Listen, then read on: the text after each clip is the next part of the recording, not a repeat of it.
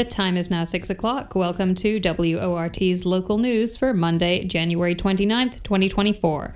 I'm your host, Rachel Fields. And I'm your host, Sam Swartz. In tonight's news, a utility company's plan to repower their natural gas plant near Eau Claire is getting some pushback. A large-scale transportation program is helping seniors and people with disabilities get to their medical appointments. Last week, Madison's Common Council narrowly rejected a budget amendment that would have increased their pay by 60%. And in the second half, a closer look at tabletop gaming, a retrospective on Winston Churchill, and 2 movie reviews.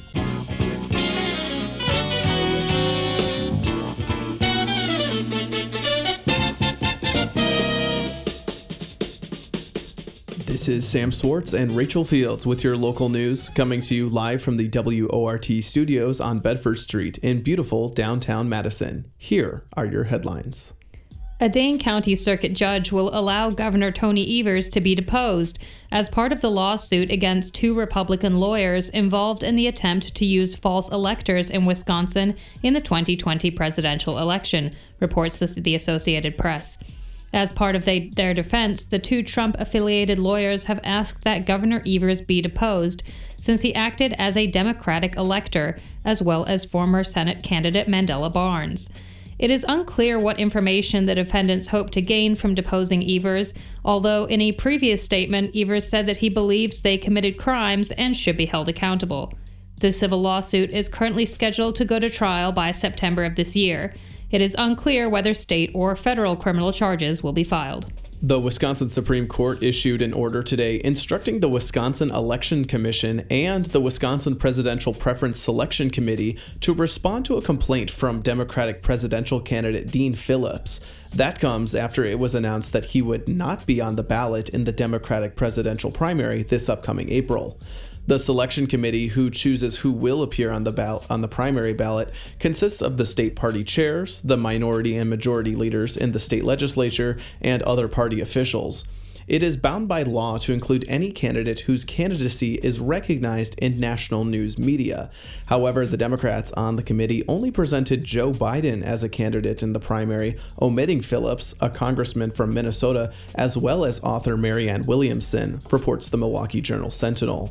Phillips is asking that the state Supreme Court take the case on an emergency basis, with a possible decision issued in early February.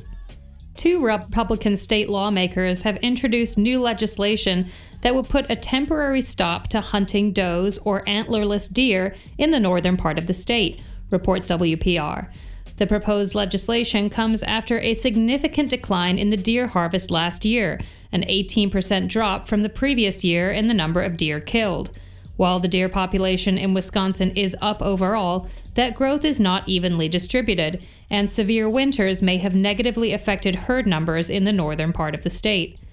The number of deer killed may also be due to a decline in the number of hunters. Since 2000, the Wisconsin DNR reports that deer hunting license sales have been decreasing steadily. The proposed ban would last 4 years and would include all or part of the 20 northernmost counties that make up the Northern Forest Zone. Workers at an ocean spray plant in Wisconsin Rapids are moving forward with a unionization vote to be held later this week. It's the second attempt to unionize the plant following a failed attempt back in 2014, reports Wisconsin Public Radio.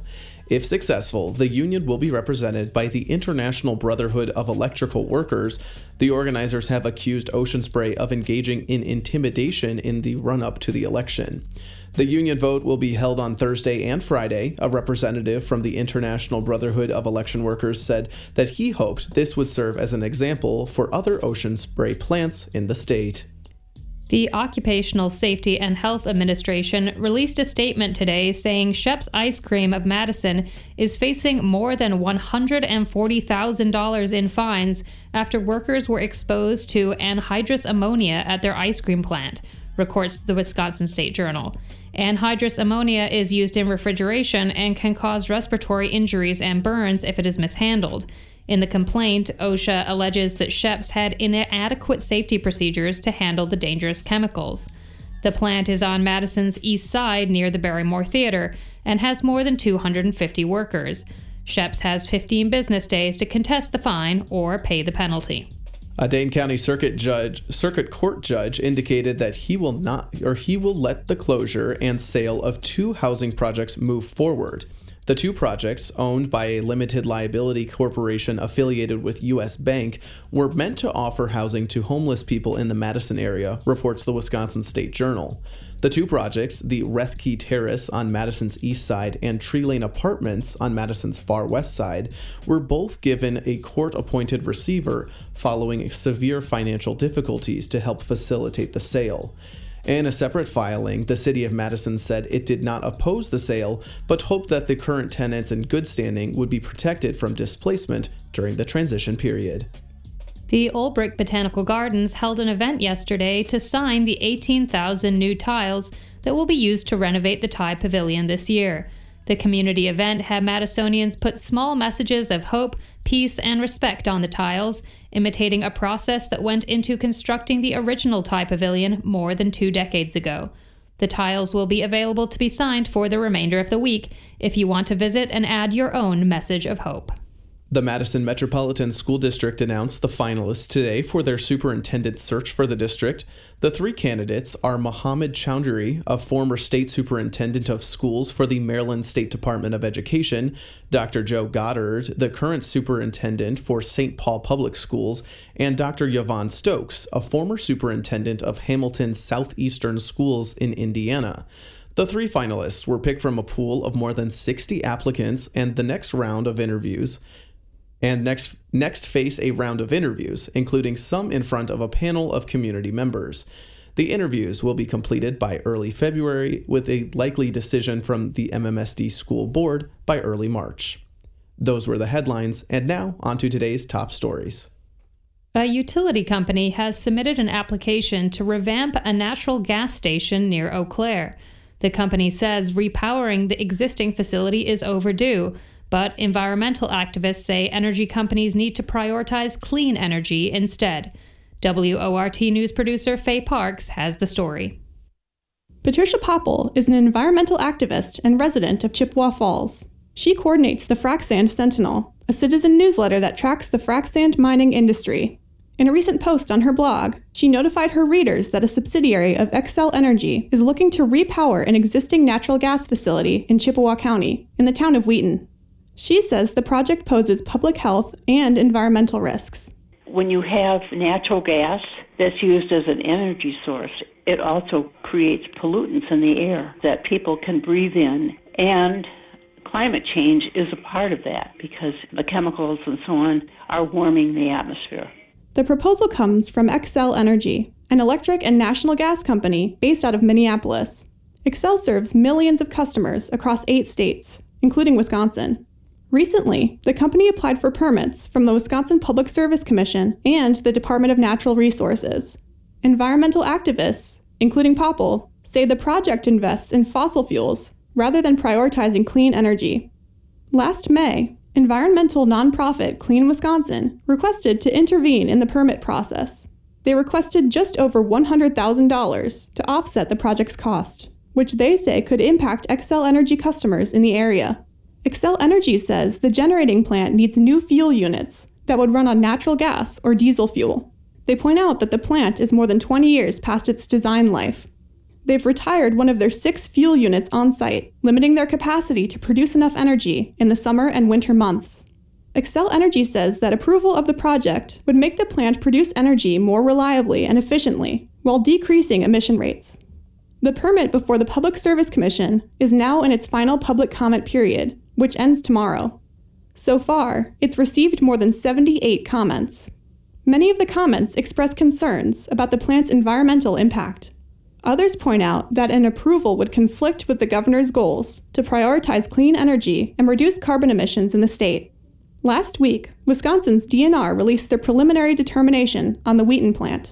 Based on their analysis, they found that the project meets the state's standards for emissions and air quality.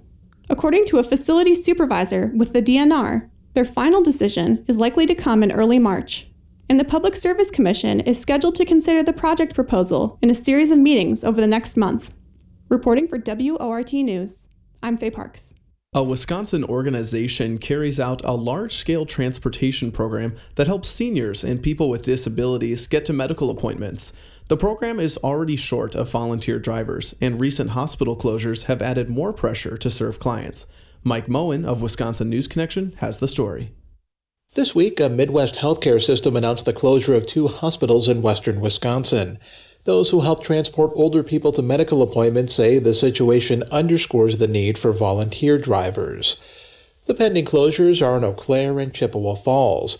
They're among the many areas served by the new Freedom Transportation Program from the Center for Independent Living.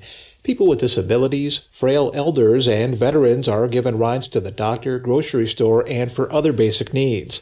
Program Director Bobby Hegna says the roster of volunteer drivers has had difficulty recovering from the pandemic. We have some counties that there are no drivers in, and so we're constantly recruiting 24 hours a day, 7 days a week. The closures also include some primary and specialty care locations. Hegna says one of the effects is that many patients will have their appointments on the same day at other providers, putting more pressure on existing drivers. As they call for more volunteers, Hegna hopes the legislature will consider stronger funding for transportation and similar support programs. Jim Flaherty with AARP Wisconsin says there's real concern having fewer providers will impact older residents in rural areas, which have aging populations. He says closing gaps will require community involvement. Flaherty adds telehealth is a good option and infrastructure needs to catch up. Wisconsin has a great need for stronger, high-speed broadband service. It's got to be affordable and it's got to be accessible. Democratic Governor Tony Evers and the Republican-led legislature have been at odds over how much state money to commit to current broadband efforts, with more federal support coming in. As for the closures, Hospital Sisters Health System says they'll likely happen over the spring and that it's trying to safely wind down services as it transitions patient care to other providers. This is Mike Moen for Wisconsin News Connection. Find our trust indicators at publicnewsservice.org. Madison's Common Council has been looking for ways to increase community engagement since before the pandemic. Now, most meetings are open to the public via Zoom. But some alders say that their current wage is not livable, and their day jobs make it hard for them to engage with their constituents on a regular basis. At last week's meeting, a proposal to raise their annual salaries from just over $15,000 to $24,000 failed to pass. Alder Sabrina Madison of the Far East Side voted in favor of the pay raise and spoke to WORT news producer Faye Parks earlier today. Thank you for joining me, Alder Madison. Yeah, thanks for having me. So just generally, the idea of having full-time alders with increased pay, how exactly would that, in your opinion, improve community engagement with the council? In short, I think, one, if we had a full-time council, it would just mean that you literally have basically what amounts to a full-time staff person addressing constituent concerns. That goes along with it. We all serve on several committees and or boards. While we're serving on committees and boards, preparing for those committee meetings, preparing for Common Council, preparing for upcoming development. Some of us are also hosting regular neighborhood meetings, for example, for a neighborhood that may be seeing some level of development. And so sometimes you have to weigh, do I spend my couple hours replying to emails or phone calls or text messages, or do I want to spend those couple hours, for example, setting up a neighborhood meeting, structuring who's going to get a index card or a postcard, for example, and coming up with a copy for that. So each task oftentimes has, like any job, it has a list of other associated tasks until you get to the end goal. So simply it would mean that constituents would have more opportunities to reach us. For example, with our recent snow, lots of us got emails about that. So I was able to, use some of my time to help folks, whether it was getting a volunteer there to shovel out a mailbox, for example, or trying to explain to them how they can report an issue like a business, had not plowed or shoveled their sidewalk, for example. So I think it would just simply mean they would have more access to alders for some of their day-to-day concerns. And then we would in turn have a bit more time to work on neighborhood meetings and increasing engagement. So my understanding is that some current alders have time for more than the expected 20 hours a week spent working on Common Council duties, that kind of thing. And then some of them really only have time for those 20 hours. Have you seen that affect how people engage with their community members? Is that reflected in how much people really hear from their representatives? Well, I can't make any judgments on each individual alders because, I don't see their workload. I don't know their priorities. I don't know how many emails they're receiving. I can really only speak to how I would engage. But what I will say is that it is tough for folks like myself and folks like District 8 Alder NGR because he's also a full-time student. Or you have someone like Alder Bennett, before she got her full-time job, she, shared publicly that she was facing losing her housing because she just couldn't afford to go to school, work a job, and be alder, even though she's doing an exceptional job of serving as alder. So it just depends on where you're at in your life. Some folks may be retired, so they may have a pension or, some sort of retirement benefits or Social Security, for example. And then some of us who, like I found in an organization, so I can't, short my organization hours on my time. So we have to work. Everybody is sort of in a different boat. I can't really speak to what their workload and their priorities are. I can just say that if this was my full-time job, for example, I can be available, 40 hours a week to folks. Last week, the Common Council narrowly rejected a proposal to increase alders' annual salary by 60%. Can you tell us a little bit more about that proposal and then what ultimately happened at that meeting? I can't remember which alder suggested we bring it down from, I can't remember the exact amount, but an alder proposed bringing it down from the proposed amount to, I believe, $20 an hour. And I believe it was Alder Duncan who proposed bringing that down to a little bit over $17 or so. But that one did not pass either. But there was still like 13 or 14 folks interested, but it required a 15-member vote because it was a majority item. And then Alder Field, I believe he was a no vote on the $17. So when you vote no on something, you can also quickly pretty much ask to reconsider it. So he asked for the vote to be reconsidered. He sort of alluded that he would be more in line with supporting something a little bit over $15 or around $15. And so he reconsidered it. We voted again at that $15 number. And Alder Haley, I don't know if she voted yes on the $20+, but I believe she voted yes on the $17. So this time, I believe she voted no. So where Alder Field voted yes to support that 15, but voted no on the 17. Alder Haley and others, of course, voted no too. There was one, I think, abstained, but it ended up not passing because either folks didn't support, 2017 or 15, and then there was the vote change. From what you heard, what are the main concerns when it comes to increasing annual pay?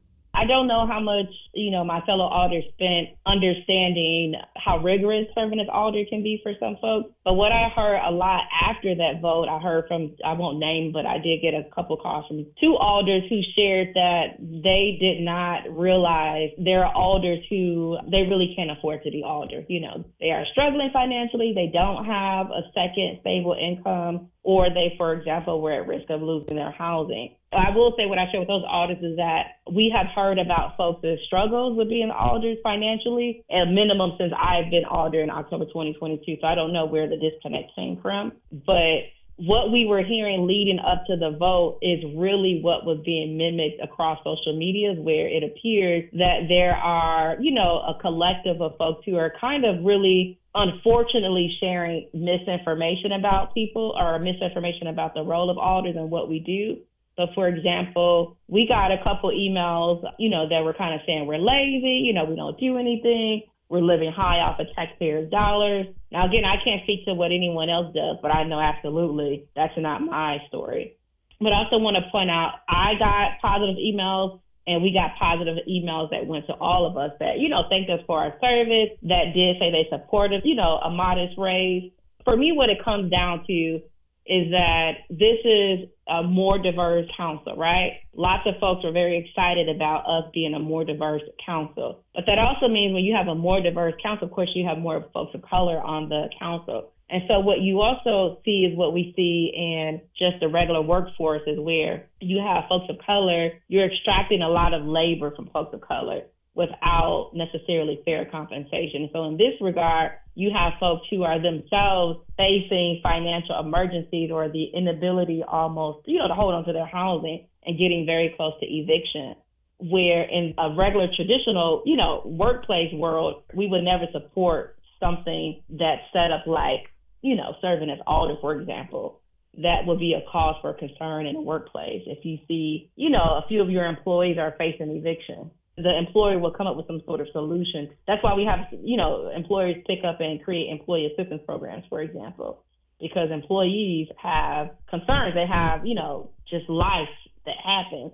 And sometimes when your pay is so low, that creates other issues for you. But in short, what we were hearing is that we were lazy, we don't do anything, we're living high off the hog. And I remember getting a message where they believed that we made more money than we did. So there were some inaccuracies on what we're actually paid. So what I'll just say is I saw lots of misinformation out there. And what we were getting in email mimicked some of the misinformation that I was seeing across social media. Do you think the pay raise will be reintroduced at a later date?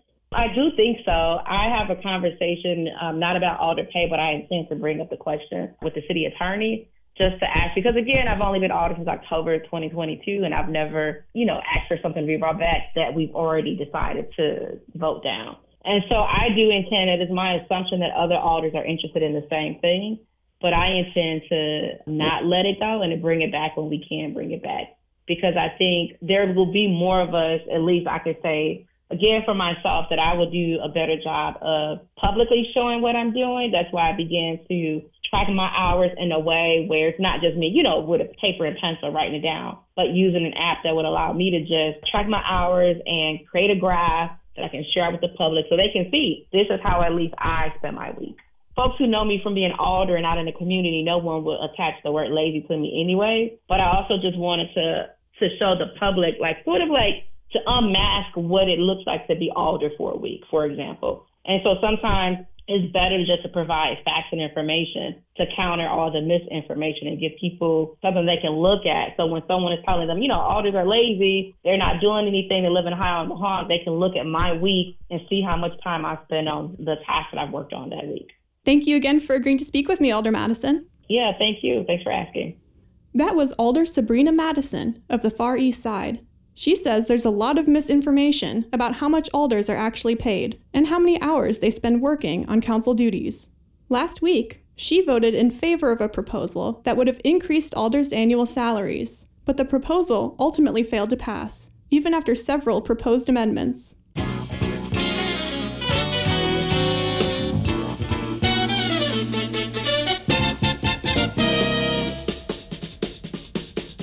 6:33 your time right now, and you're listening to the live local news on WORT. I'm your host, Sam Swartz, here with my co-host, Rachel Fields. Thanks for joining us. 2 Saturdays ago, Noble Night Games, a Fitchburg game store, hosted an unusual tournament. The tournament pitted Star Wars fans against each other in a tabletop game. The winner gets a chance to compete in Adepticon, the World Convention of Tabletop Games, which takes place in Schaumburg, Illinois, later this spring.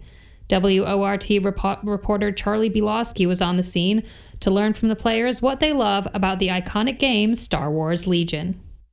All right, can I get your name? Sean Kragolski.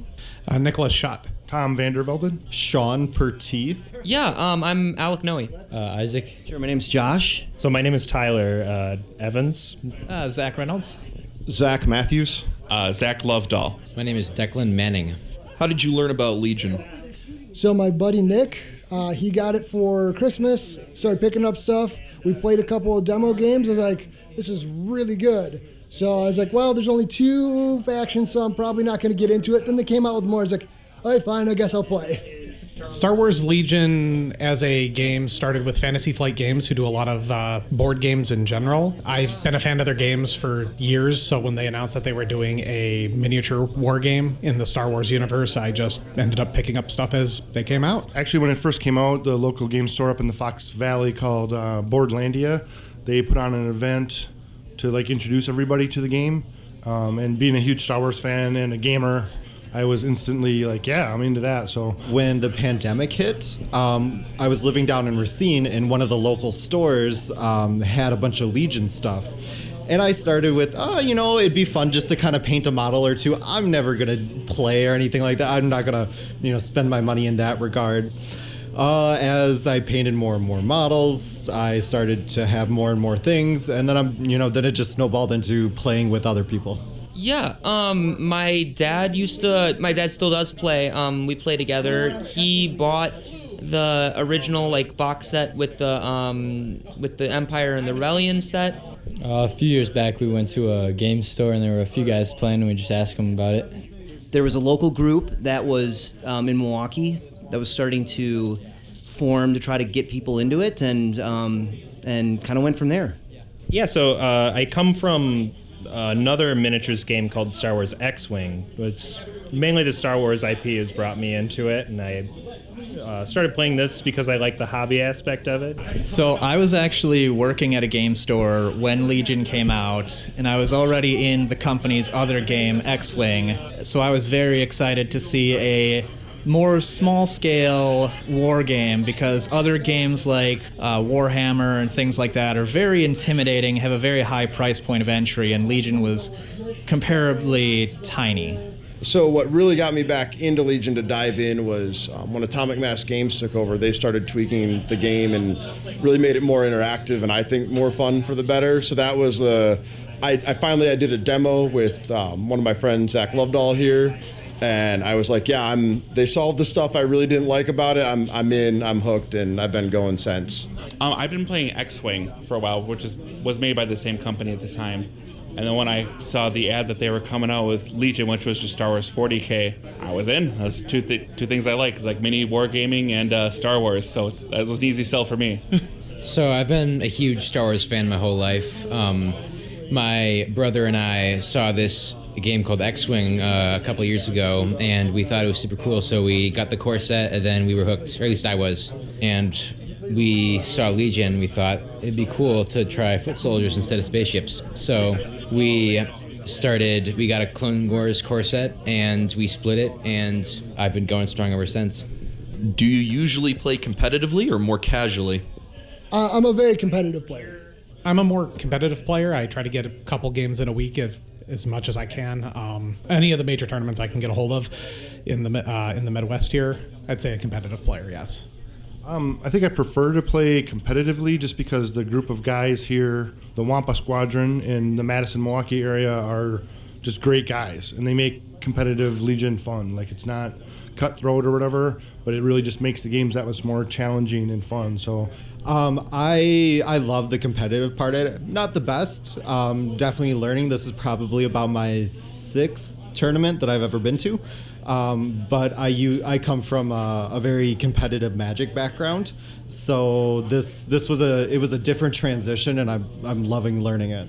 Kind of split, probably more casually, just because it's getting a single game in is a lot easier, especially with the length of the game. It's not a short length miniature game. It's like multiple hours long, so mainly casually, but I love going to tournaments. I've probably been to 4 or 5 at this point. I probably try and get out to one every few months. Usually pretty casually, but go to a competitive tournament every once in a while. So most of the time casual. I picked up on the game right as the pandemic was starting, so my main opponent was my son, who's also here. So it was mostly kitchen table games with the two of us, and then once the pandemic let up, we kind of mixed it up. I'd say about 50-50. We try to come to a lot of the local tournaments just to meet new people. So I don't know. I'd say I'm more of a competitive player now. Definitely more of a competitive player. That said, today I'm learning a lot. It depends on the game. I'm at a point now in my life where I kind of get a balance. Kind of a half and half. Like, I can take a game seriously and try to win, but I also like to have fun and play something thematic and interesting. So I actually don't play as much as I would like to. So far, I've done 2 tournaments, and I like to play casual games, but I don't really honestly know at this point. I whenever there's an opportunity to play, period, I just play. What's your favorite part about the game? I think the turn 0 tactical decisions and how that can just set the landscape for the entire game is really appealing to me, because you take a lot of time to kind of figure out your best turn 0 and turn 1 actions, and it's so dynamic that it really just keeps the game exciting and new every game. My favorite part about a game is the alternating activations. In most traditional war games, you go with your whole army, and then your opponent goes with their whole army. Star Wars Legion changes things up by doing alternating activations, where one of your squads go, one of my squads go. It keeps the game engaging during both players' turns through the whole turn. Being able to act like a kid, using my I paint models, so getting my models painted, seeing them on the board, getting to hang out with your friends and play with your toys all day. It's just really fun and great way to meet new people. So, for me, it's the people in the community. I'm just like, hey guys, I've never played in a tournament before, and they were just like, awesome, we got you, and just, friends with them. Like, I was just part of the group. I wasn't some scrub, some newbie or anything like that. I got my butt kicked, but they were kind about it and they helped me grow. So that's one thing that I really appreciate about it is the community. Well, I love Star Wars as like an IP and all the characters, so it's a lot of fun to get the models of the characters that I know and love and paint them and like put them together and just play with them in general. More from like a mechanical standpoint, I really enjoy a lot of the in-depth choices you have on what you're gonna do on a turn. There's a good amount of decision making with movement and how you're gonna place your models and where you're gonna put them. And I think probably the most interesting mechanic is how the melee functions. I think there's a lot of interesting interactions that happen when melee gets into the game. I really enjoy the tournaments and the community of people. Obviously, the fact that it's Star Wars, and it really feels extremely cinematic. So it actually feels like you are playing in a Star Wars game with real heroes and the vehicles and all of the actions that get carried out. It feels like you're playing in one of the movies. So my favorite part is the combination of the iconic characters with your everyday Joe soldiers. Yes, you got your characters that do awesome things, but the meat and potatoes of your list are still just the regular guys doing the regular jobs, and it's important stuff that they're doing. You can't just ignore them or you're going to lose. I think Legion is such a theme home run. So like today I'm taking Han Solo, Chewbacca, and a bunch of Ewoks. They do a great job where you see stuff in the movie and it's so easy to translate it to the table. I like the hobby aspect too, doing little creative stuff. I magnetized some of my models. I took aquarium rocks to give some of the poses better support. I'm not a great painter, but I feel like I'm slowly getting better. So it's where the theme and the hobby really mesh. And that's probably my favorite part about the game. It's just the immersion into what you're looking at on the table, especially when some people have really great terrain and really great paint jobs. And you kind of just sit down at the table, it just looks really cinematic and fun. So it's easy to kind of just get sucked into it for me, and I love that about it. I'm like I said, I'm a huge Star Wars fan, and I love so much to try to like recreate those epic battles you see in all the movies, and yeah, so it's definitely a Star Wars theme. What army do you play? I'm a Shadow Collective player. So bounty hunters and such. Yeah, dirty mercenaries. I'm an Empire player. Mostly Rebels. I just like all the characters in Rebels, so it makes it even more fun. But I dabbled in other armies, but I mostly stick to Rebels. I have a soft spot for the Wookiees, and they came out with a battle force that you could play all Wookiees, so I couldn't help myself. Yeah, I play the Galactic Army of the Republic, or GAR, so the clones with like Obi-Wan, Anakin, Yoda, and that whole set. I play almost exclusively Empire. I did that because, honestly, I wanted to learn how to paint white, and I figured with stormtroopers and snowtroopers and a lot of the others, troopers that are mostly white, it would give me a chance to sort of practice that technique, and it just kind of took off from there. Normally I play the droids, the B1 battle droids, like in episode 1, but recently I've been playing a whole every model is a Wookiee battle force, which is also fun. So currently it's this Tauntaun list. I've been experimenting with Republic, and I also really enjoy that. Right now I'm out here playing clones because I just finished painting them, and I'm having a blast. The droids, the Separatist Alliance. Mainly just because when we split the core set, my brother really wanted to do Republic because everybody loves the clones, and I thought, you know what, I like the bad guys enough. I do Empire and X-Wing, so I might as well continue that theme, and I actually like them a lot more than I think I would have liked Republic. Do you plan to go to Adepticon this year? Absolutely. Yes. Yeah, I do. It'll be my first time going, so I'm super excited. I've been to a lot of other conventions, but never to Adepticon, and it's nice because it's so close.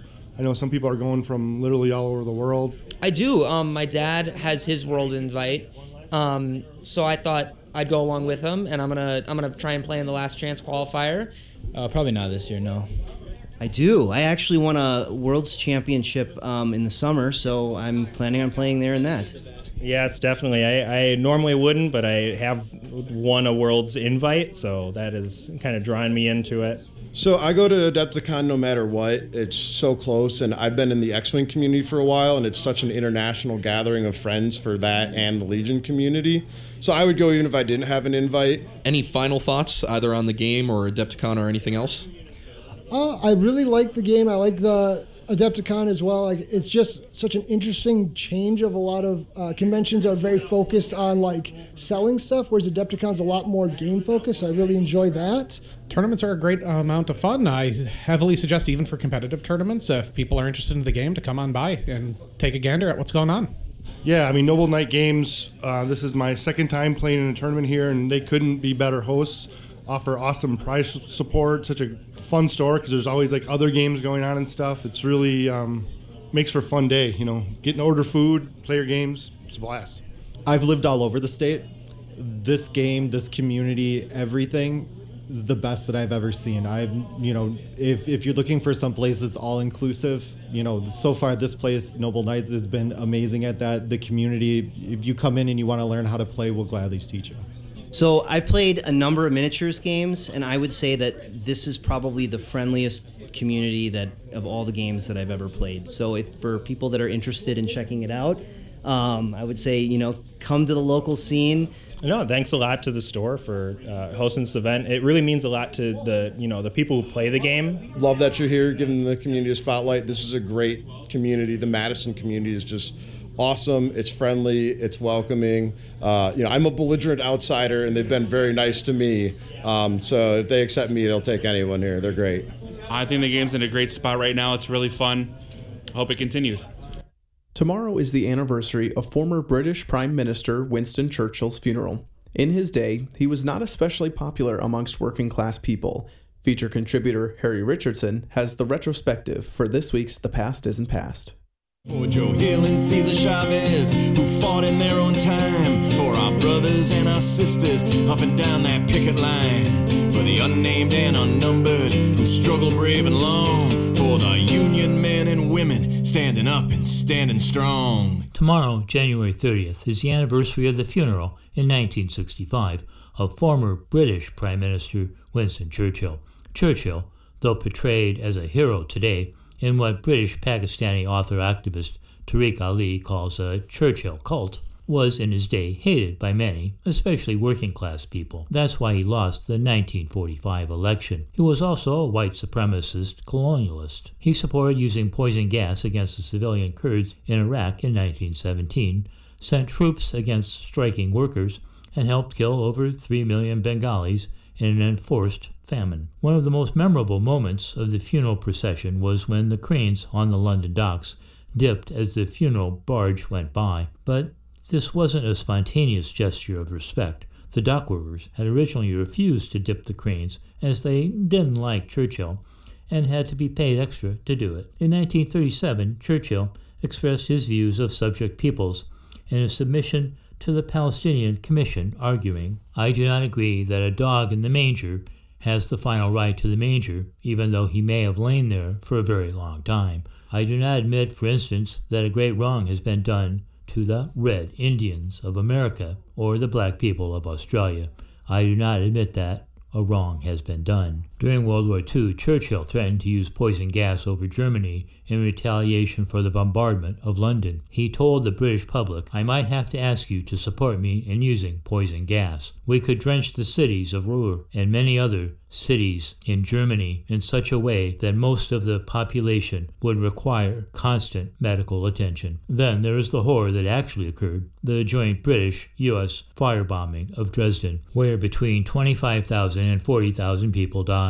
The city had no military or strategic value, but it was an important cultural and historic city for the German people. Had the Allies lost, this would surely have been considered a war crime, along with the U.S. firebombing of over 60 cities in Japan. Tariq Ali has written a new book on Churchill, Winston Churchill, His Times, His Crimes. Ali has said in interviews that he has focused on 3 Churchill crimes in the book. The 1943 famine in Bengal, India, which killed over 3 million people, the assault during World War II on Greek resistance fighters, and his actions during the Welsh miners' strike. Ali is not alone in his assertions. A 2019 study reported in the British paper The Guardian on the famine quotes the study's lead researcher at the Indian Institute of Technology, Ganhingar Vimal Mishra. This was a unique famine caused by policy failure instead of any monsoon failure. Food supplies to Bengal were reduced in the years before 1943 by natural disasters, outbreaks of crop infections, and the fall of Burma, now Myanmar, a source of rice imports into Japanese hands. But the Nobel Prize-winning economist Amartya Sen argued in 1981 that there still should have been enough food for the region, and that the mass deaths came about as a combination of wartime inflation, the speculative buying, and panic hoarding, which made food unaffordable for poor Bengalis. Most recent studies say the famine was exacerbated by the decisions of Churchill's cabinet. They were repeatedly warned that the exhaustive use of Indian resources for the war effort could result in famine, but they continued exporting rice from India, even as requests for 1 million tons of emergency wheat supplies was being requested by the Indian viceroy. Churchill has been quoted as blaming the famine on the fact that Indians were breeding like rabbits, and asking how, if the shortages were so bad, Mahatma Gandhi was still alive. Britain had denial policy in the region, in which huge supplies of rice and thousands of boats were confiscated from coastal areas of Bengal to deny resources to the Japanese army in case of future invasion. On December 3, 1944, the British Army in Athens, Greece, opened fire upon 200,000 marchers supporting the resistance. They armed pro-fascists, who also fired on the crowd. 28 mostly young boys and girls were killed, and hundreds were injured. This led to a brutal Greek civil war that installed a right-wing dictatorship. The heads of resistance fighters were cut off and displayed outside the prison camps. In the Welsh mines strike of 1910, Churchill, then Home Secretary, called in troops to end the strike. The strike was defeated, but a more militant union emerged to fight another day. For the past in the past, I'm Harry Richardson. It's now 6:52 p.m. and you're listening to the live local news on WORT. Today, feature contributor Harry Richardson is back and reviews 2 new movies. He says The Radical Tom Wolfe, a small-screen documentary on a political conservative who changed the world of journalism, is pretty good. But while Poor Things has received 11 Oscar noms, Harry doesn't recommend it. I belong to the party of the opposition. He was a contradictory character. You would never know such a polite person with a pen in his hand could be a terrorist. We just don't have journalists that huge anymore. That was lit from the trailer for a pretty good documentary, The Radical Tom Wolfe, directed by Richard Dewey. Wolfe was one of the most prominent journalist authors to come out of the 60s. The movie tells his unconventional story in a pretty conventional way. Talking heads, clips of interviews with Wolfe across the decades, and so on. Our chief talking head here is writer Michael Lewis. The movie is adapted from his 2015 Vanity Fair article. Others interviewed for the doc include contemporary writers, friends, and admirers Gay Talese, Lynn Nesbitt, Terry McDonnell, Tom Juneau, Christopher Buckley, Neil Ferguson, and Alexandra Wolfe, his daughter. The one critical commentator in the movie is Jamal Joseph, a writer and former Black Panther, who talks about Wolfe's notorious New York Magazine piece, Radical Chic, That Party at Lenny's, described by one reviewer as a morbid account of Leonard Bernstein's 1970 fundraising soiree for the Panther 21. Joseph noted that after Wolfe wrote his article, the party fundraisers of wealthy New York liberals ended. Joseph said he and other Panthers made bail thanks to Bernstein's party. Joseph felt that Wolfe had unfairly made fun of the very sincere Bernsteins. It kind of put a derisive label on good work that was happening. The documentary charts the course of the conservative Wolfe's career, perhaps most interestingly, his big break. In the summer of 1962, he landed his 3rd newspaper job at the New York Herald Tribune, but that winter the New York papers were struck over the automation worries of the printers. The other unions were out in solidarity. So Wolf was out of work and broke. Not explained in the movie, New York State had an unusual law that strikers could get paid after 7 weeks out of work. Rather than go out on the dole, as he put it in a letter to his father, he managed to get a plum assignment from Esquire magazine. As Wolf explained to Lewis in his article that didn't make it into the movie, if you wanted benefits, you had to march. I thought it was so demeaning to be out there on the picket line. Wolf went out to California to cover a subculture of youth's custom-made cars. He came back 4 weeks later after running up a huge hotel bill with a giant case of writer's block. Esquire editor Byron Doble told him the night before the deadline, write anything and we'll get someone to hammer out the details. The magazine had to go all in. They had already spent $10,000 on the photo spread. So Wolf wrote what he saw as a letter to Doble. It became 49 pages. Doble was impressed with the results, crossed out Dear Byron, and printed it, and the rest, as they say, is history. A pretty good intro into Wolf and his work. The documentary and the Michael Lewis Vanity Fair article are both worth your time. Up next, a weird movie that strangely got 11 Academy Award nominations. She's an experiment. Good evening. Her brain and her body are not quite synchronized. But she's progressing at an accelerated pace. And that was a clip from the trailer for Poor Things, directed by Yorgos Lanthimos, that also gave us The Lobster in 2018. The Lobster was the main reason I put off seeing this movie. It was a truly weird sci-fi movie with a touch of horror. Poor Things is also a weird sci-fi movie with a touch of horror, based on a novel by the same name by Alistair Gray. It's a retelling of the Frankenstein story, only this time Frankenstein is a woman, Bella Baxter, Emma Stone. In this version, her creator is a scarred internally and externally mad scientist, Dr. Godwin Baxter, a great Willem Dafoe. He has found her dead body washed ashore. Dr. Baxter sees she is pregnant and proceeds to put the live child's brain into the adult's dead body and reanimates it. Bella awakens with the mind of a baby and no memory of her past life. The doctor decides to hire an assistant to write down his observations of Bella, a medical student, Max McCradles, Rami Yosef. Max, strangely but predictably, falls for Bella and wants to marry her. The protective doctor approves, and he has a legal agreement drawn up. Enter unscrupulous, horny lawyer Duncan Wedderburn, Mark Ruffalo, playing against type. Duncan promptly seduces Bella, who has become fascinated with masturbation and is obsessed with sex. Duncan spirits her away on what he promises will be a grand adventure. Bella, it should be noted, has been confined for her own safety, she is assured, to the doctor's sizable residence. Once free, she proves too much to handle for the scheming Duncan, and misadventures ensue. The movie contains a lot of graphic sex, some humor, and actors that are all in on their roles, especially Emma Stone as Bella Baxter. The technical stuff is striking. There are amazing skylines. The cinematographer Robbie Ryan deserves the Academy Award nomination, but I just can't recommend it. For WT's Monday Movie Review, I'm Harry Richardson. And that does it for our show. Thanks for listening to WORT's live local news at 6. Your headline writer this evening was Nate Carlin. Your reporter was Charlie Belowski. Special thanks to feature contributor Harry Richardson. Thanks also to Nicholas Lee for technical production and Bill Kingsbury for web production. Victor Calzoni engineered the show. Faye Parks produced this newscast. And Shali Pittman is the news director at WORT. I'm your host, Rachel Fields. And I'm your host, Sam Swartz. Stay up to date with the WORT local news podcasts. You're able to subscribe on iTunes Podcasts, Spotify, and wherever else you get your podcasts. Up next is the most freeform show on your radio dial, The Access Hour. Have a great night.